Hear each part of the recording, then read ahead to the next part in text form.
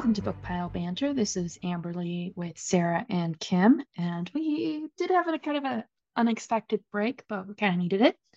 Today we are going to be discussing Warrior Girl Unearthed, which is by, I'm going to say her name wrong because I think I did it last time, Angeline Boulay? I think it's Boleyn. Boulay? Well, it's Yeah. L-E-Y. Okay. Bully. Boulay. I have no Either way, I apologize. I didn't think to look it up. This happens sometimes. It was published in 2023 by Henry and Holt and Company. And if you'd like to hear more about this author, then you can go back to our episode called The Firekeeper's Daughter, which is kind of the first in this universe. And this is kind of a follow-up to it. The plot is when Perry crashes the car, her aunt, Donis, requires her to join the tribe internship program to pay her back. She is tasked with working with the seemingly eccentric Cooper Turtle. Cooper's attempting to get the remains of ancestors from the local college, but past secrets and teenage mistakes puts everything on the line for Perry and her twin Pauline. I feel there's a lot of pee popping there. All right, so let me pull up our handy dandy little Excel sheet. And Kim, what did you think of the plot? I loved this book. You're assuming I'm not talking loud enough? Yes. I need to scoot closer. Yes. I can't. I can hear you clearly if that helps. Okay. So anyway, love this. I love this book. I thought it was well executed. I thought it was a great carry on to the previous book. Yeah, I loved it. Okay. What about you, Sarah? I really enjoyed it. Did you just say you enjoyed it? Yes. Okay. It sounded like you said you annoyed it. I say one thing, and you already are asking me to repeat myself after you said you would try not to do that. To be fair, yes. it cut in such a way that it sounded like you said you annoyed it. And I was like, that is not an accurate sentence. Grammatically, does that make sense? Does that no, seem like neither does a sentence I would say? Okay.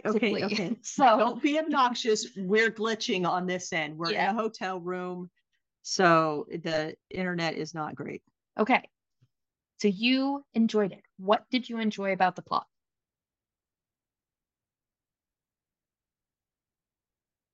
Are you asking me? I mean, you're looking in my direction, so I assume so. I just want to confirm. Okay. Yes, you were the last person who spoke about plot. I mean, I enjoyed the stuff with Perry interning with Cooper and learning about not necessarily her their history, because I feel like she already had that, but just the repatriation of artifacts and remains and such. Like that was good. And I like that part of the book, which is a major portion of it, obviously. I found it more interesting than what was going on in Firekeeper's Daughter. Not like by a tremendous amount, but I did find it a little bit more I don't want to say engaging, but just I don't know, I was a little bit more interested in what was going on to a point. And then yeah. Interesting. We were actually banking on you not liking this one as much as Firekeeper's Daughter. Well, I definitely was disappointed for a portion towards the end. Why is that? Because it just felt like a repeat of what she did with the first book. Like, these characters she got captured and is being held and has to get free, which I'm pretty sure happened to Donis in the first book, although I think she was trapped in like a trailer or something by the bad guy, or in some guy's house. I don't remember. No, it was a hotel room and he raped her. Yeah, but I thought there was another part later on where she was held captive. Oh no, she had to escape from her cousin's house when she was trying to figure out if he was the one responsible. It just yeah, I couldn't remember the details, but I felt like I was reading something I'd already read before from this author. Okay. And I was just like, I'm disappointed that this is like the climax. It just, maybe not even the climax. No, It just it's felt, probably the peak, the climax. That yeah. would be the And high point. so I wish she had spooled that out a little bit more differently, I guess, just to be a bit more Creative. distinctive from the first installment. Okay. So this was actually my second time rereading this. I had already read this once before. And I think I like this one better than the first one, which I didn't think was possible because like I loved the first one. But this one I definitely had more emotions to the plot.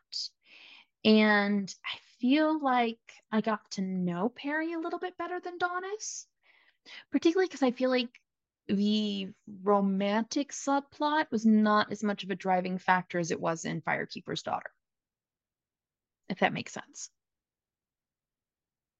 It does. Yeah. Oh, good. You are paying I mean- attention and not just playing games on your phone. I have told you you don't get to judge my whatever it's called when I entertain myself while listening to y'all talk. Because if I have to stare off into the nether regions of the universe, yeah, my brain will go elsewhere rather than actually listening to you. Okay.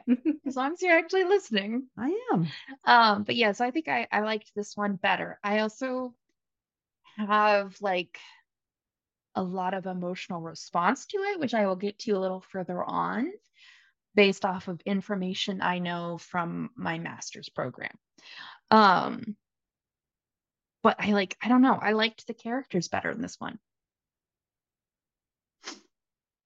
So, I will did say like I also Perry. like this I thought one. she was. Oh, Nope, go ahead. Go. I like Perry. I thought she was a bit of a badass. You know, it's like, yeah, she's a cool character. The other characters I didn't really have much of an opinion on, but she was cool. okay. What were you gonna say, Kim? I also preferred this one to Firekeeper's Daughter, which is saying a lot because I loved Firekeeper's Daughter. So Yeah. I love this book. I love the characters. I like the fact that we're learning lessons, moral lessons, cultural lessons, historical lessons, without it feeling like it's a big. It's not a soapbox. Yeah, it's not a preach fest. It's this is the realities of life and the life that these women have to lead in their culture and yeah, and our culture as a large. Yeah, by proximity. Yeah. So yeah, very good book. I enjoy it a lot. Go ahead. All right. Well then, Kim, what's your rating for plot? Shit. Oh, I have to look at the thing because yeah, I'm just gonna throw tens at it left, right, and center. And that means I have to go through. I should have been doing this instead of playing games on my phone. I'm not gonna say anything. Where you could say it. Here you go. No, never mind. There we go. I can't read that from here. Just a second. There it is. I got it. Oh, now no, I'm good. Okay. Okay, let's see. Let's go down. That's a definite yes. Did you like it enough to want to revisit? Yes. Did it stand out or impress you with its quality? My attention was grabbed. Yes. Did it really blow you away? Yes. Was this an all-time personal favorite of yours? Can you hear Yes. her talking to herself? Yeah. Okay. 10. 10? Okay.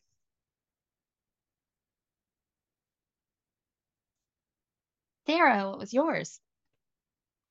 8. 8? Okay. Mine was a 10. Okay, so main characters. Do we want to see that as just Perry? Do you want to include anyone besides Perry? I think it's Who just else would Perry. you include? Yeah. I don't know. Donis, Pauline, Eric. I think we're Cooper barely in this. That's why I Eric was and Cooper were asking. a little more, but yeah. Okay, so just Perry. Just Perry. So what are our feelings on Perry? I mean, we kind of touched on it already. She's kind of badass. I like that we had a different biracial individual, because Donis was white and indigenous, and then we have Perry, who is black and indigenous. So I kind of liked that diversity within the family is the only way I can say that or think to say that. Well, and I really appreciated the fact that when the author was writing this, the author is, I don't know if she's 100% Ojibwe, but she doesn't. She's actually Chippewa. Oh, is she Chippewa? I She's thought she was Chippewa. Ojibwe. But I was looking at it earlier. She if she is biracial, she is not biracial black. And so while it was fully acknowledged that Perry was biracially black, she didn't really address other than to say the difficulties that Perry had. So she didn't fall into a mistake that a lot of writers make by trying to write about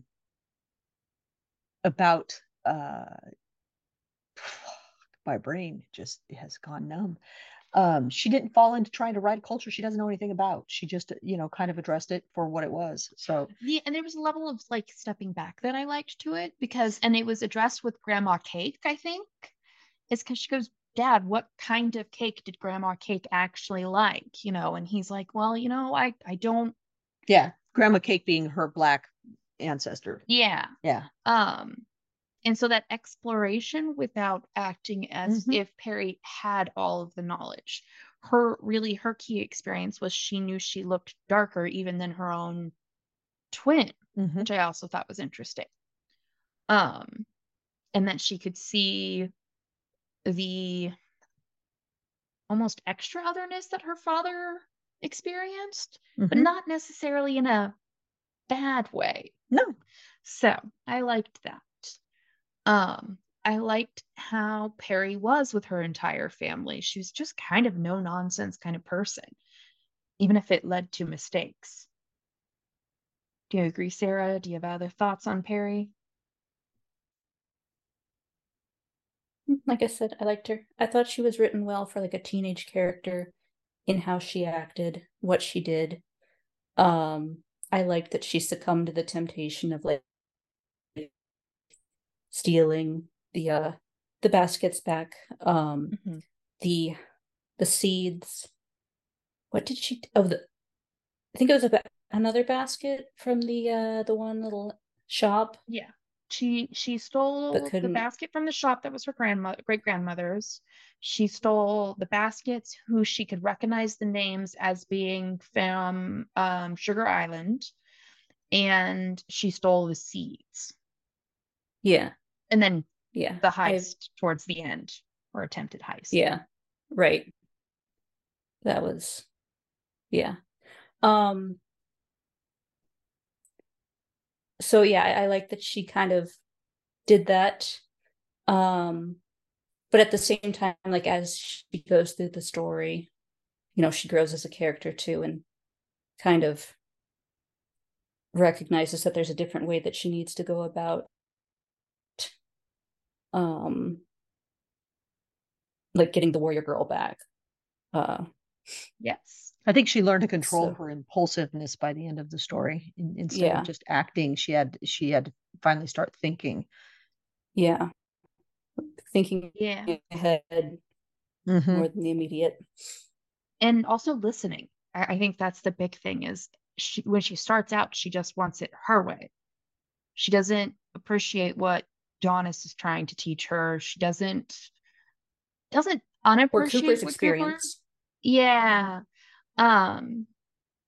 She just had such a teenage response to it, and I kind of loved that for her. Is that recognition that the brain is not fully developed. And the reason why she wanted to do the things was completely and 100% reasonable. The problem was the way she wanted to do it. And she kept trying different ways, like, okay, I'm just going to take these seeds. Oh shit, I shouldn't say anything. I need to learn to, if I do something like that, not to speak. Yeah, when she told him that she took the seeds, I'm like, girl, did you just think about what you just said out loud? Yeah. No, I I reread that like 3 times because I was like, was that supposed to be a thought? And they actually put like quotations around it. And I was like, has she told him that before? And I was like, did she just like confess to stealing? And this is the first time she's mentioned it to him. And then like later on, I was like, oh, yep, that's what that was. Control those impulses. So then she takes the basket from the store that's her great grandmother's. And like she doesn't say anything until Eric asks her about it, but she learns that she can't be impulsive. She actually needs to think through the consequences of what she's doing in the moment. Yep. So then she gets to stealing the other baskets, and it's like, okay, I'm going to think this through. This timing is perfect. I can slip in there. This is going to go well. I'm going to steal the ones that I know are important. That I know can come back to us and should be coming back to us, and that doesn't quite work. And then she kind of learns, okay, maybe I can't. This isn't something I can do just by myself. So like, let's plan this out. like there was reasonable steps with each like lesson she learned. Until she got to the end that she was like, okay, maybe it's just like the stealing process is just not not a good choice. Not a good choice. As much as you completely sympathize with the stealing, because this is her ancestors with her grandmother or great grandmother or the grandmother, reclamation, literal actual stealing. Right. Yeah. So I could understand why she was at that point where she was just like, but it's ours. What? This isn't stealing. Yeah, taking back. Yeah, returning. This is taking back. Yeah, I could see her reasoning. However, other people had different views on that reasoning. One of my favorite moments, which isn't quite on topic, other than it was a conversation she had, is I loved her whole reasoning of like, well, if they're going to keep our ancestors, we should go get one of theirs. Yeah, I love that one. And Cooper going, what would we do with them? Why would we want that? It's not like we don't have their entire culture in front of us all the time. We don't need to study their remains to figure out who they are or what, yeah. Part of me, like, my response was like, yeah, no, you want to dig up my ancestors because you might be able to learn something? Cool. You do that. Like, yeah. But I'm like, but no, at the same time, why would you want to know about us? Kim wants to know what book you're looking at. I'm pretty sure it's Iron Flame. Is it? Can you guess from the solid black rectangle? No, but I'm pretty sure it's Iron Flame. It's Iron Flame, yes. Okay. Yeah. We can't see the page cover. 122. Oh, look at you. Put the dust jacket on. Moving along. Oh, you took the dust. Okay. I saw the map. That's when I knew it was Iron Flame. You're just moving right along. So far from the end. I'm still so fucking far, you guys. You're gonna make it. You can do it. I believe in you. Just stop thinking and just read. I hate it.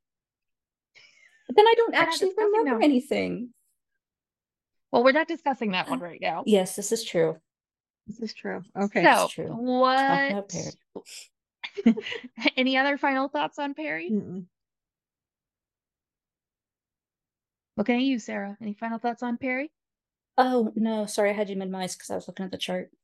Oh, okay. So what do you rate Perry then? Like a 7.5. Okay. Kim? So, I don't want to just sit here and go 10, 10, 10, 10, 10. But a lot of this, when we look at this chart, is basically coming down to, are you going to read it again? I most assuredly will really read both of these books again and probably anything else she comes out with. So talking about Perry particularly, is it her that's going to draw me back to this book is the only way I can break this down. Probably not her that's drawing me back to the book. So I'm going to give it an 8. Okay. I'm going to give it a 10 because I already know it will draw me back in. I already know that she is part of the component as to why it draws me back in. So secondary characters, all other characters. All of them. What were your thoughts, Sarah? I mean, they were there. I liked Cooper. Okay. It was nice to see Donis again. Once I remembered who she was. But But other than that, no one really stood out to me very much. So I just, Not even Chauncey? I think that's how it was said. Who I don't you don't The friend. Oh, Chauncey. friend is Yeah, not actually, I did like her. Breastfeeding. Oh, yeah, she was kind of funny. Oh, she was very funny. I loved her. I did like her, actually. I don't know why I forgot her completely, but she was a strong point for the book. So yeah, actually, I liked her more than Cooper, in fact. Um, yeah, she was cool. Yeah, I liked her a lot too. I liked her. I liked Cooper. I thought Oh, go ahead. Webb was interesting. And then I didn't like dislike her like Eric. Like he was perfectly acceptably fine. I don't think he has quite the same like draw that Jamie did in first yeah. one, but like I was still like I could see where he counters Perry as a person. Um, and then I liked the juxtaposition of how chill Perry is to how wound up Pauline is, and how they both clearly experience very similar things, but took very different paths on how to react. So I kind of adored Pauline for that and could relate to Pauline. Yeah, I was gonna say I really liked her sister and the struggles that she was going through, that were so different than her sisters. And you know, you get these stereotypes of twins. They're either going to be just alike or they're going to be exact opposite. And I really don't feel like these two were exact opposite. One was just an overachiever and one was, yeah, I'm just going to get through life the way I can. So she wasn't a screw up. She wasn't, meaning Perry wasn't a screw up in contrast to Pauline's success. But it was poor Pauline who took the brunt of a lot of other people's decisions, even though she was doing all the right things. Yeah. She was getting punished for it. Yeah. When things weren't going smoothly. Well, and I feel like Perry went, you know what? She's the one who's standing out. I got her back.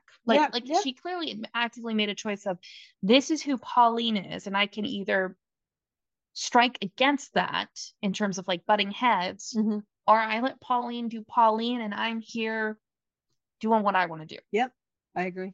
So I like that. Any other characters? Oh, I loved, because I didn't realize Auntie was Donna's until they were sitting at the picnic table and Donna's was doing her hair.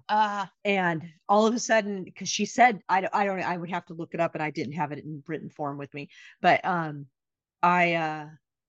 was like, wait a minute, is that Donna's? And then I went down the rabbit hole of digging up the other book, looking through it and putting everything together. And then I fell into the rabbit hole of Donna's son and who the father is.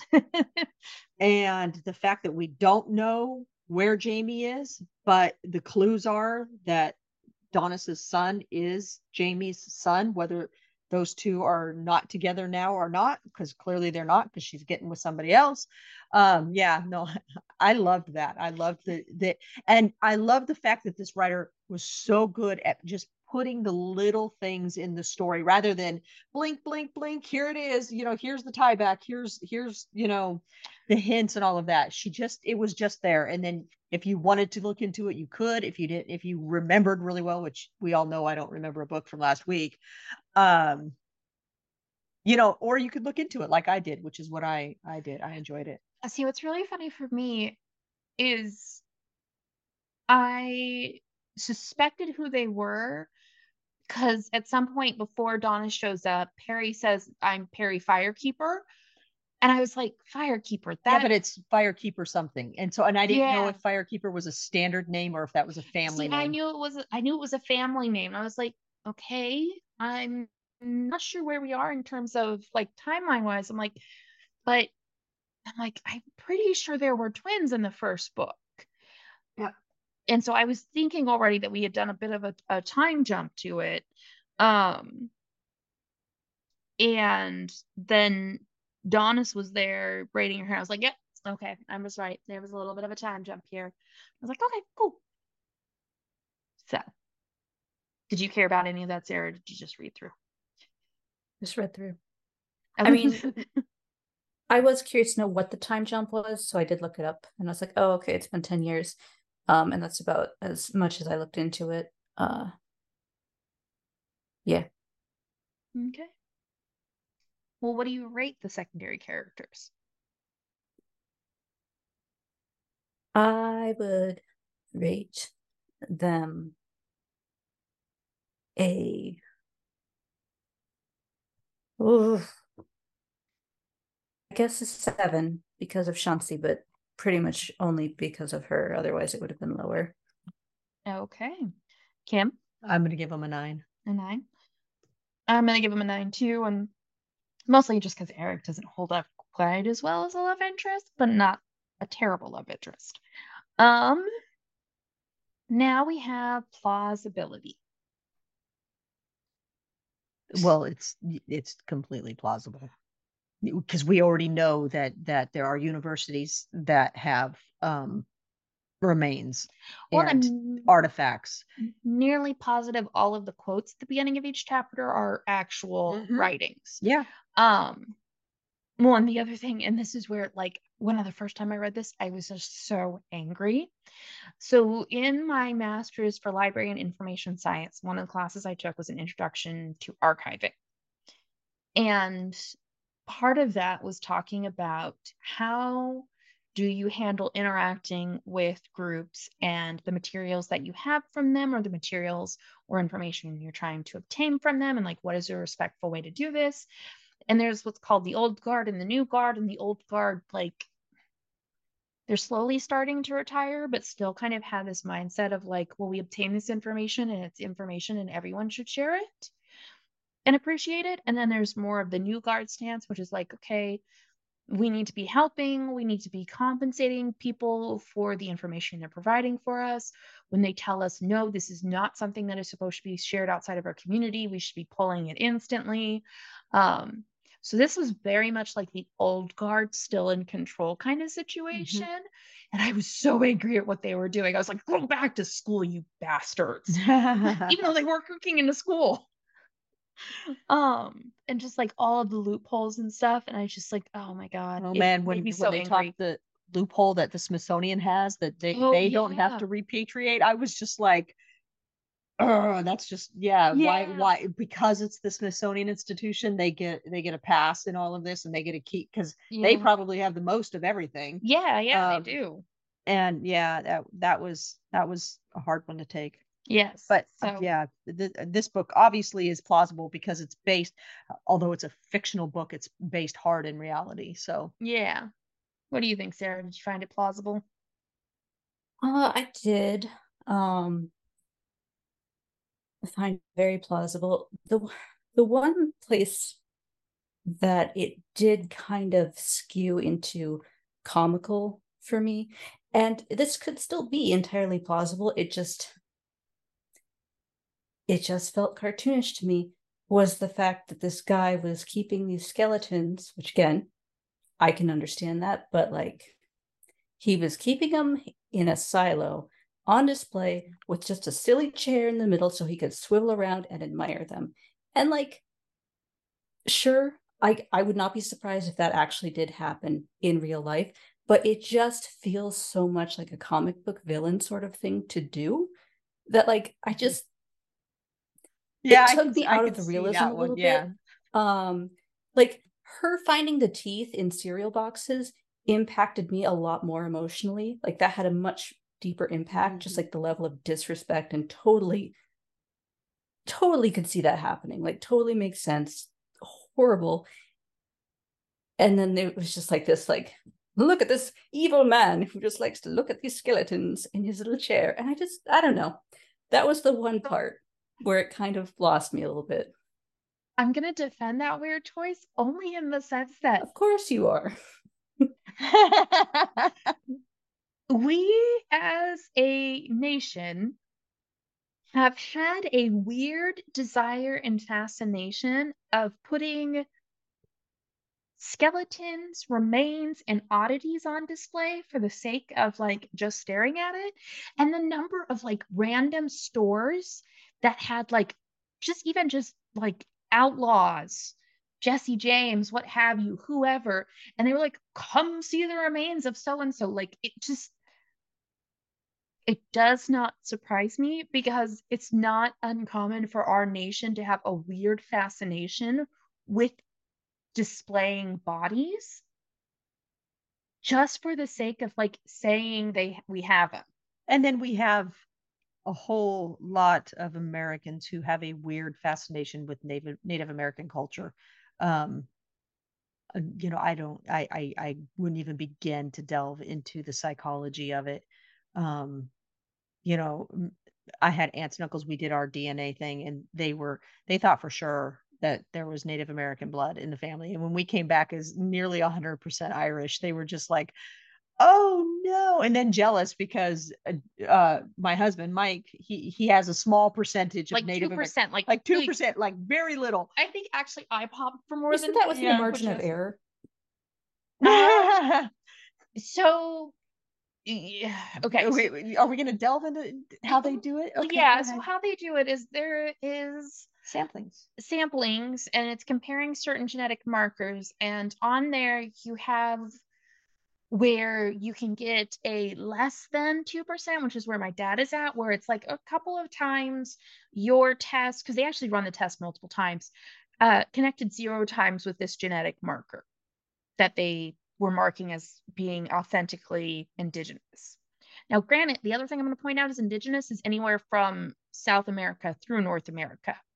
And it's indigenous to Native Americans. The Americas, which includes Mexico, Central America, and all that kind of stuff. And then there's mine, which I think was at like 2 to 3% and didn't have that.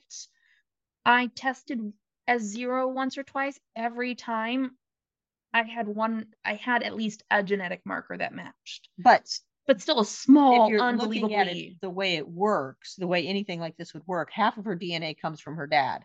So if she has 2 to 3%, he has to have more than that. It's just the way it works. But when they pull the sampling, when his sample, because they don't run your entire DNA code, they can't. It's too big, especially for the number of people that they do.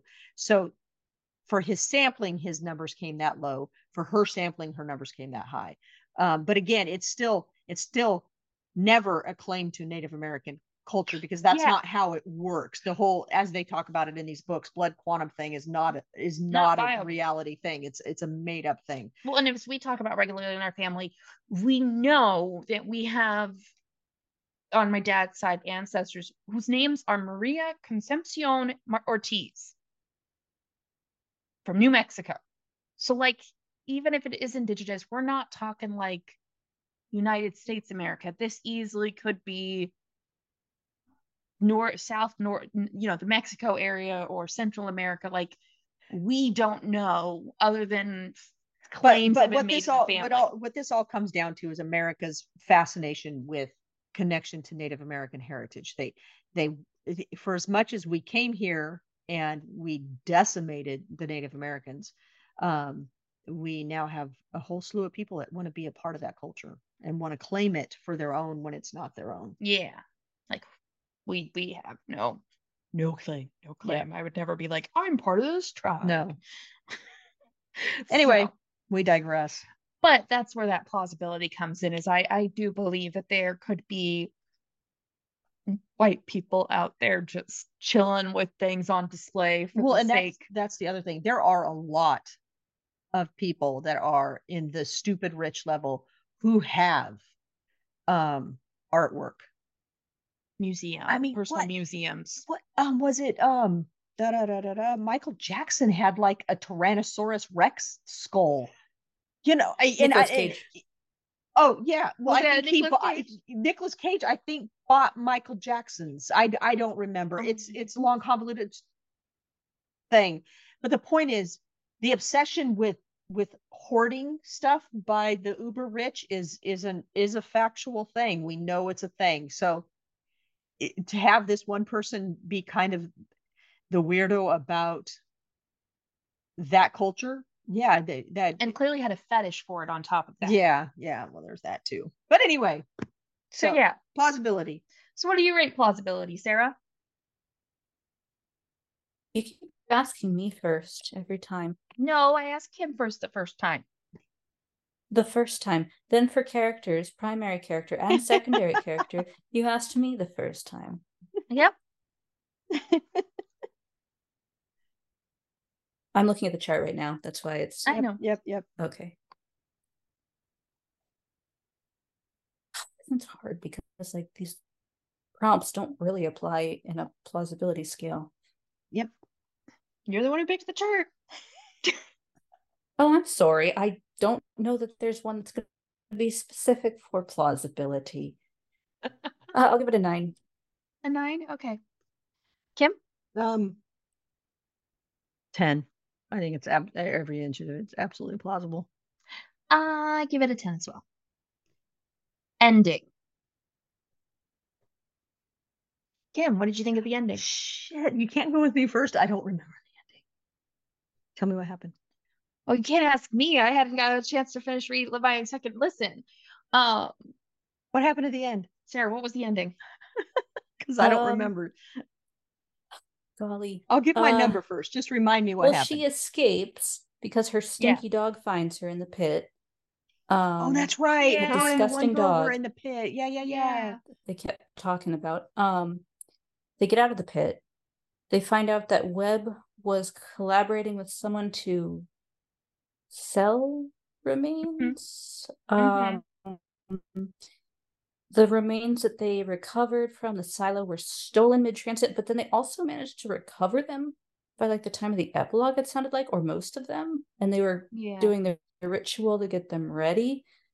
I honestly don't know how those two things connected though, because it was implied that they were stolen and they didn't know where they were, and then suddenly they had gotten them, and I don't remember. I thought they were in the back of the van details. and somebody drove off with the van. Webb drove off with the van and they managed to find him and recapture. Or the only thing that was missing. No, I thought he got attacked by whoever was helping him. No, and, no, like he took off with the van, and then the deal went bad or something. The van was missing. Oh yeah, but they were able to track it down. The only thing they weren't able to like track down, but Perry knows where it is, was the pipe, and that's because Stormy took it. Yeah, but she didn't like rat him out. Okay. So yeah. Okay. And so what did I think of the ending? I thought it was an interesting ending. I like that they went with the big heist and that they all kind of jumped on board with it. It was just like, shouldn't at least one of you kind of go, maybe this isn't a good idea. Maybe we should just tell somebody. Did he? Eric was like, let's not do it because I'm on parole. And then Webb was like, you have to do it because otherwise got blackmailed into it. Yeah. Over. Yeah. So I enjoyed the ending. I really did. Was it a little Scooby-Doo-ish? Yes. But I still enjoyed it. So this is what I'll say, because the ending is probably the most absurd point in the entire story. However, when this book was being advertised, it was like Laura Croft meets the indigenous population. And so like it was the Laura Croft moment. And so I was okay with that because I have been waiting for that like Laura Croft vibe to come in. And so I was like, okay, this is the big moment. This is the moment where the author is reminding me that this is fiction and she can give this a happier ending. Yeah.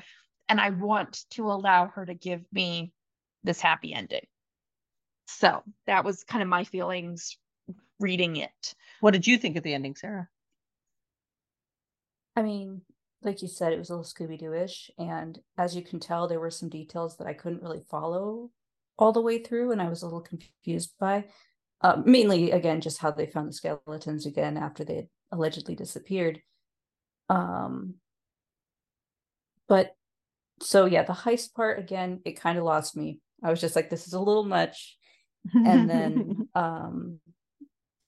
but I did like the end where everyone is getting ready to take care of the skeletons that they somehow recovered. I also really love the implication that this is Perry's passion now, that she is Yeah. going to work to better the reclamation process in some capacity. I think Yeah, it maybe seems the like- author. Go ahead. Oh, I was just going to say, it seems like she's going to try to do it from the inside, rather than stealing. Feeling stuff. Or not, Yeah. again, recovering it single-handedly, rather, which will have a better impact, or, a bigger impact if you can actually change the system from inside rather than just chip away. Yeah, that's all I had to say. So I was just going to say, I think the author maybe intentionally took this more into, as we keep saying, a Scooby-Doo type thing, to remind the reader this is 100% fiction. These, these circumstances are real. These situations are real.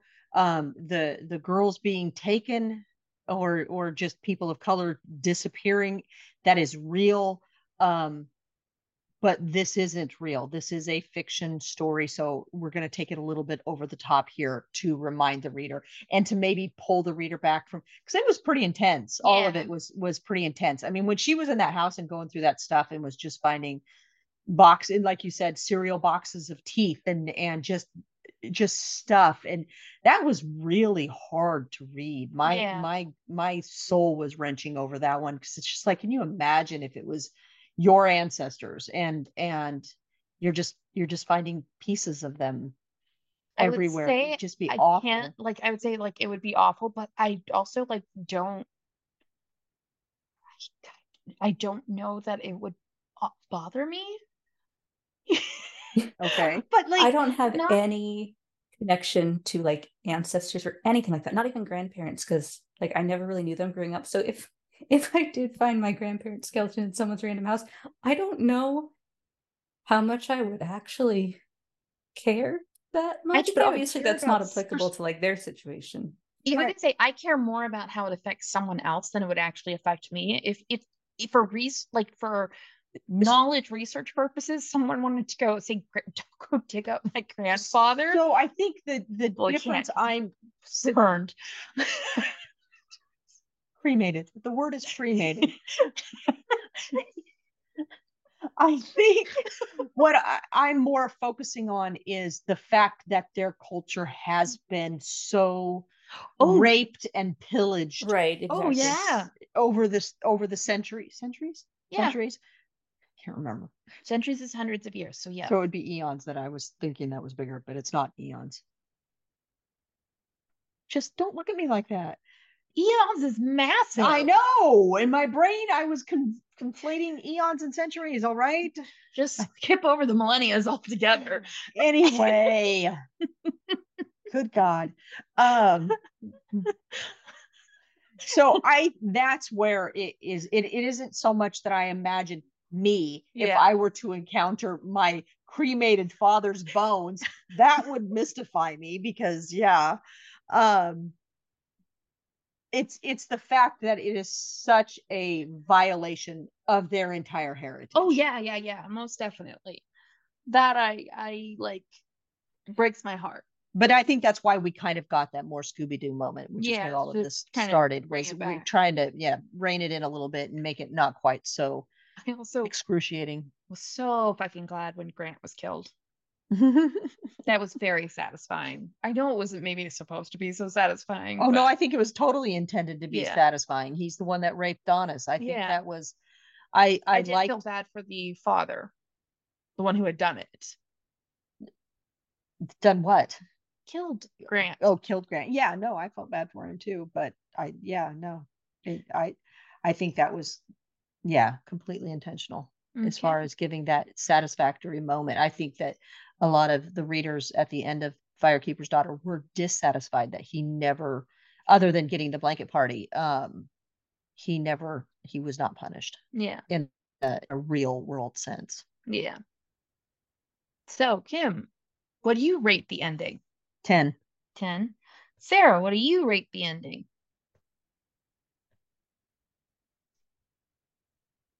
Let me get that chart back up here. No, I'll give it an 8. An 8? Okay. I give it a 9.5. which seems silly, but is the facts. Mechanics. I don't even know what to say. She's a great writer. Yeah, the pacing's fantastic, the flow's fantastic. It's very much written with a young adult audience in mind. So while they're tough topics, there is a softness to the topics that I would want for young readers, young adult readers. These books will be in classrooms if Firekeeper's Daughter is not already in classrooms. Yeah. This book will follow shortly thereafter. This is a great series of multicultural books to throw into classrooms. Yes. I don't know. Why don't you know? Why? The only reason I said is because like it very explicitly mentions rape, and I just feel like someone's going to be like, "Oh, this book has sexual themes," and by someone I mean like a parent. Handmaid's Tale in high school. So if you can do Handmaid's Tale currently, because I didn't ever have to read Handmaid's Tale. I did. I actually taught Handmaid's Tale. But I was like you, I was like, really, this book's going to be taught? And what the teacher did was sent a note home, and any parent that said that they didn't want their child to participate in it, they were excused from that section of what we taught. They had to leave the room. None of the parents said no, so everybody learned it. But you can teach this, you just have to make the parents aware. Well, and I'm sure there's certain states that it can't be taught in right now. I just feel like it's so much more polarized now that it's like if you did send that home, some parent is going to throw a snit about it to the principal and then like threaten the school. Like I said, in some states it's not going to be taught. They back the fuck down and be like, "Oh, we're sorry, we won't teach this." Completely off topic, but I lacked the fact. You said lacked. I loved the fact. Lacked. There you go. That Laverne James?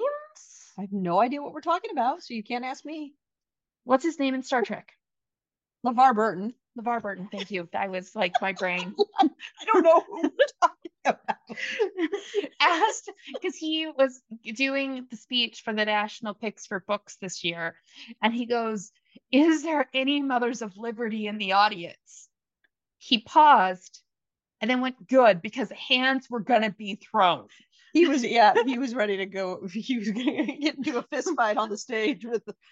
And I'm just like, this man is so iconic for reading Rainbow and like wanting to just impart reading. And he was like, if you are in this audience, you will. This is not going to end well for you. And I was just like, yes, that's what reading should be, is openness. Yeah. So my answer to all of these people is, if you have a problem with what your children are reading, maybe read it first and then decide, and then you get to decide whether your child reads it. Don't tell me what my child can read, because the one thing I can guarantee, I was reading all of the books my kids read, so that I could have conversations with about them. It wasn't just, you're going to read whatever you read and nobody will know the difference. My parents didn't know what I was reading.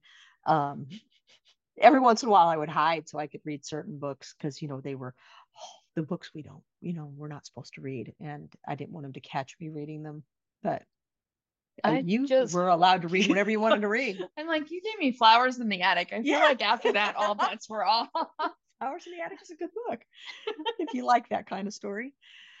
But anyway, so no, what were we talking? We're talking mechanics. No, I think she's a great writer. I think it'll end up in schools if it isn't already.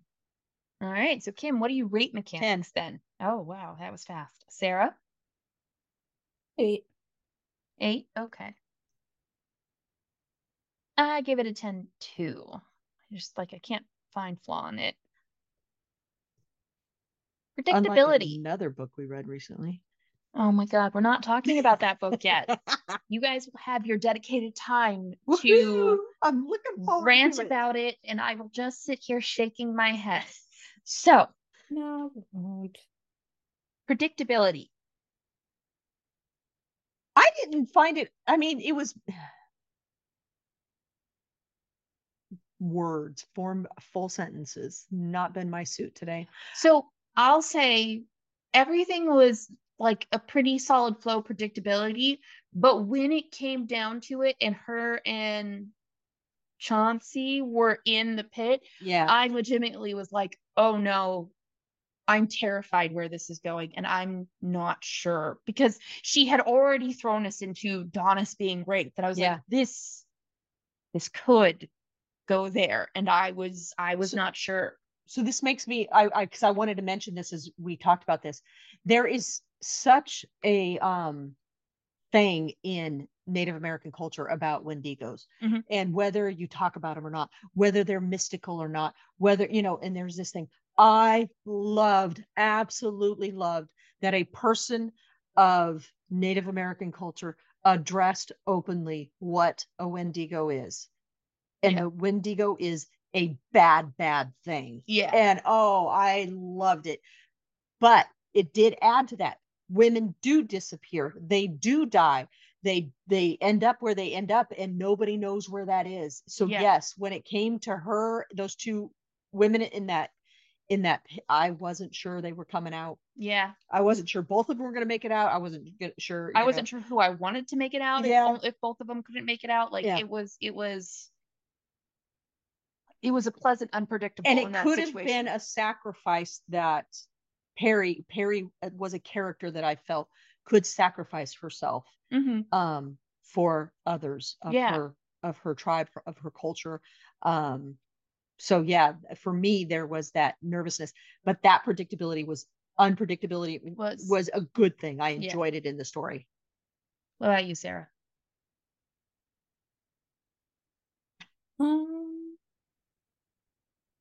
I mean, it all pretty much happened as expected, but not in a way that was obnoxious, where everything is spelled out ahead of time for you, and then it's just not even like that, but where it's trying very hard to be deceptive about things, but it's like, oh well, you're only mentioning this because it's obviously going to come back up again in the third act as the solution. Those kind of books, which drive me nuts. What you're referencing. I don't know what she's referencing. She may not be worried about what she's referencing. That was a hard eye roll. That was pleasant. No, you rolled your eyes. That wasn't even an eye roll. I was actually rubbing my eye. Oh, okay. I thought you my eye was hurting me. So I was very confused by the laughter there. I was like, okay. Sorry. You looked like you were in pain for a second, so that's why I was laughing, as you were processing what we were saying and how it would affect you. That's why I laughed. Anyways, this predictability for you.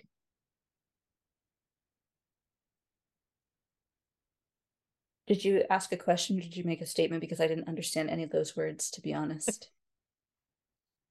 I was prompting you to continue. So I can see that you may have said something. I was prompting you to go ahead and continue. Oh, okay. Our internet is very laggy, so someone's internet connection is lagging. I think it's us. Our reactions are 10 seconds off from each other. So I would say it was a mostly pleasant read in terms of predictability, even though it's I don't know. I was not worried in the pit. Just kind of annoyed that it felt like the first book all over again.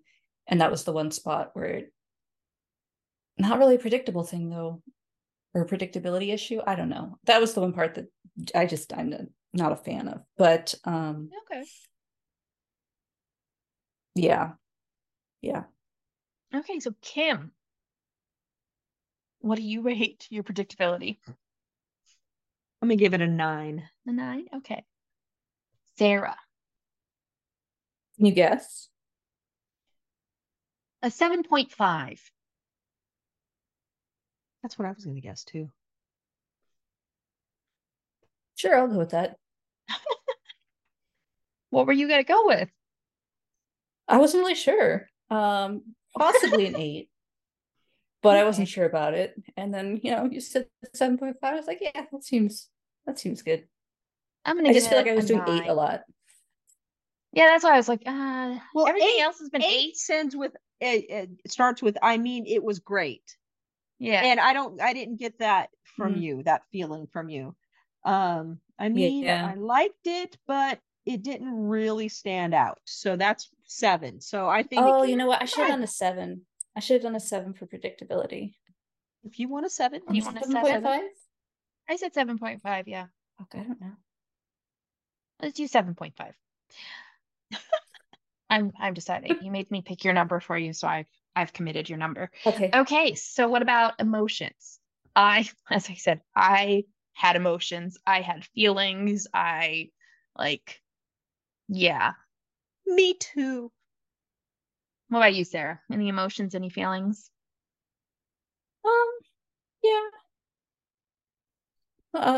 Like I said, the part in the house where she was like, again, the cereal boxes and the teeth that, but also like when she was in the store with like the moccasins and was it the pipe that was in the store as well that she wanted to Yes. get? The ceremonial pipe? I think Yes. so. Yeah.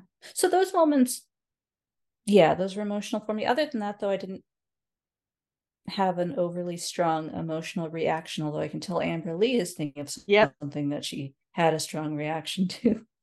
When, and I'm going to say it wrong, but Mimi, the grandmother's friend, died. Oh, yeah. I was devastated. Yeah. Because I loved their The interactions. fact that they were going to fake a heart attack and then she actually had a heart attack. Oh, yeah.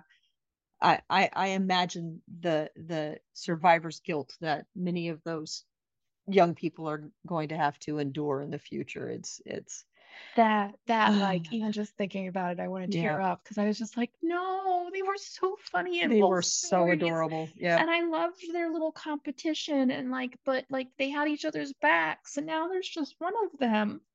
Well, and I love that the car was left to Donis, but essentially left to Perry. Yeah. Because Perry loved that car. Yeah. So I had emotions. My emotions were strong with this one. Any other parts that made you emotional or not emotional, Sarah? Not really. Okay. What do you rate emotions then, Sarah? Like a 6.5. Okay. Kim? 10. I give it a 10 as well, mostly because I can feel the tears thinking about that. Just going back, thinking back. Readability. I give it a 10. Like I give it a 10. Automatic. It's easy readable. to read. What about you, Sarah? And compare it to the one you're currently reading. No.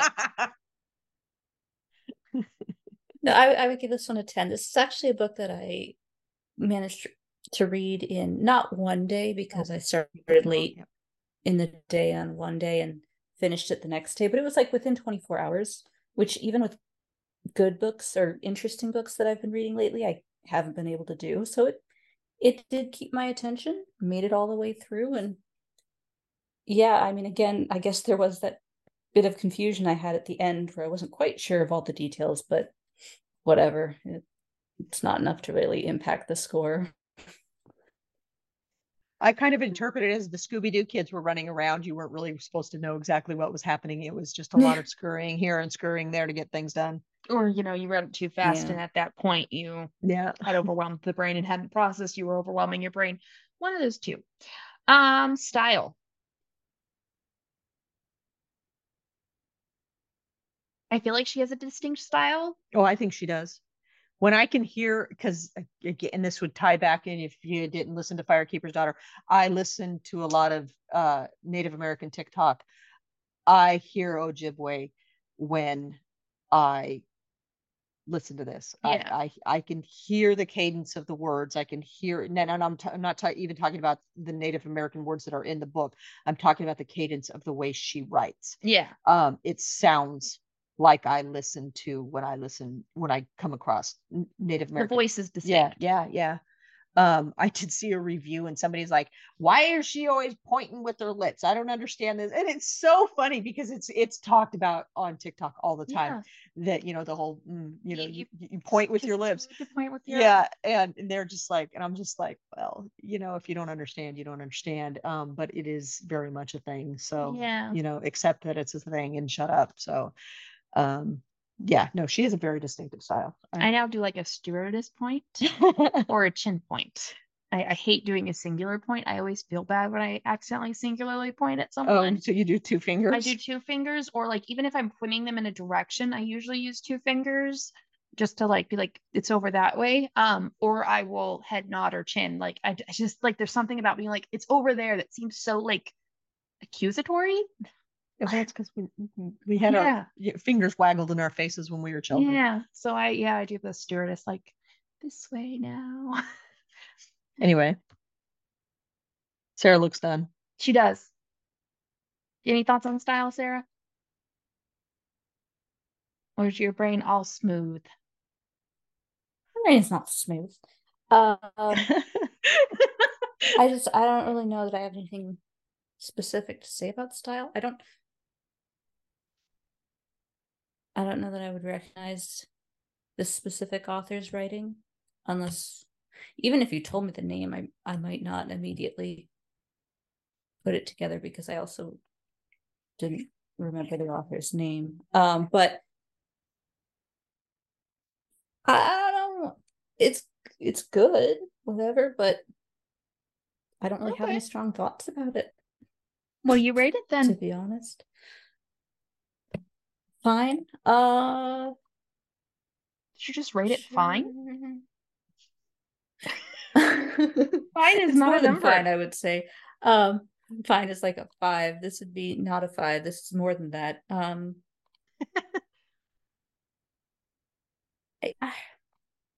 would say like a 7. 7? Okay. Kim? A 10.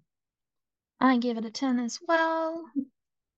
So, Chippewa. This is going to be your guys' highest rated. What?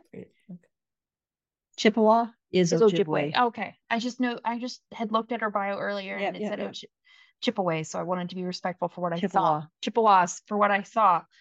But my brain can't do this anymore. Okay, so Sarah gave it a 78.5, which is your highest? Probably. We haven't really read many good books with this scoring system. What's really funny is your 2 highest books are indigenous books. Warrior Girl Unearthed and then The Marrow Thieves. Those are the only ones that have been particularly distinctive that I remember. I know that I find that interesting. And then we've read a lot of substandard books. After starting this numbering system, so. All right. Well, Kim gave this a 96. Yeah, it's a damn near perfect book. I was gonna say you just were shy of like 4 points. You could have given it a perfect 100. I could have, but I decided that I needed to be maybe a little bit objective on some things. Me, on the other hand, was not hesitating and gave it a 97.5. Well done, well done.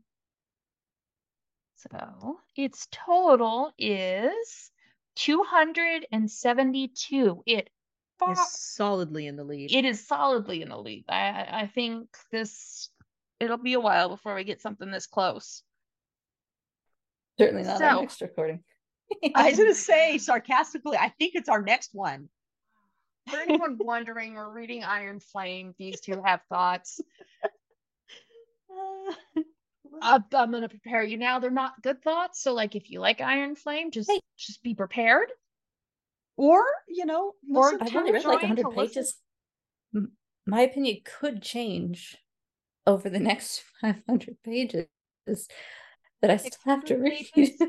It won't. It won't. What? 600 more pages, if not 700 more pages. No, my book only has 600 and something in total.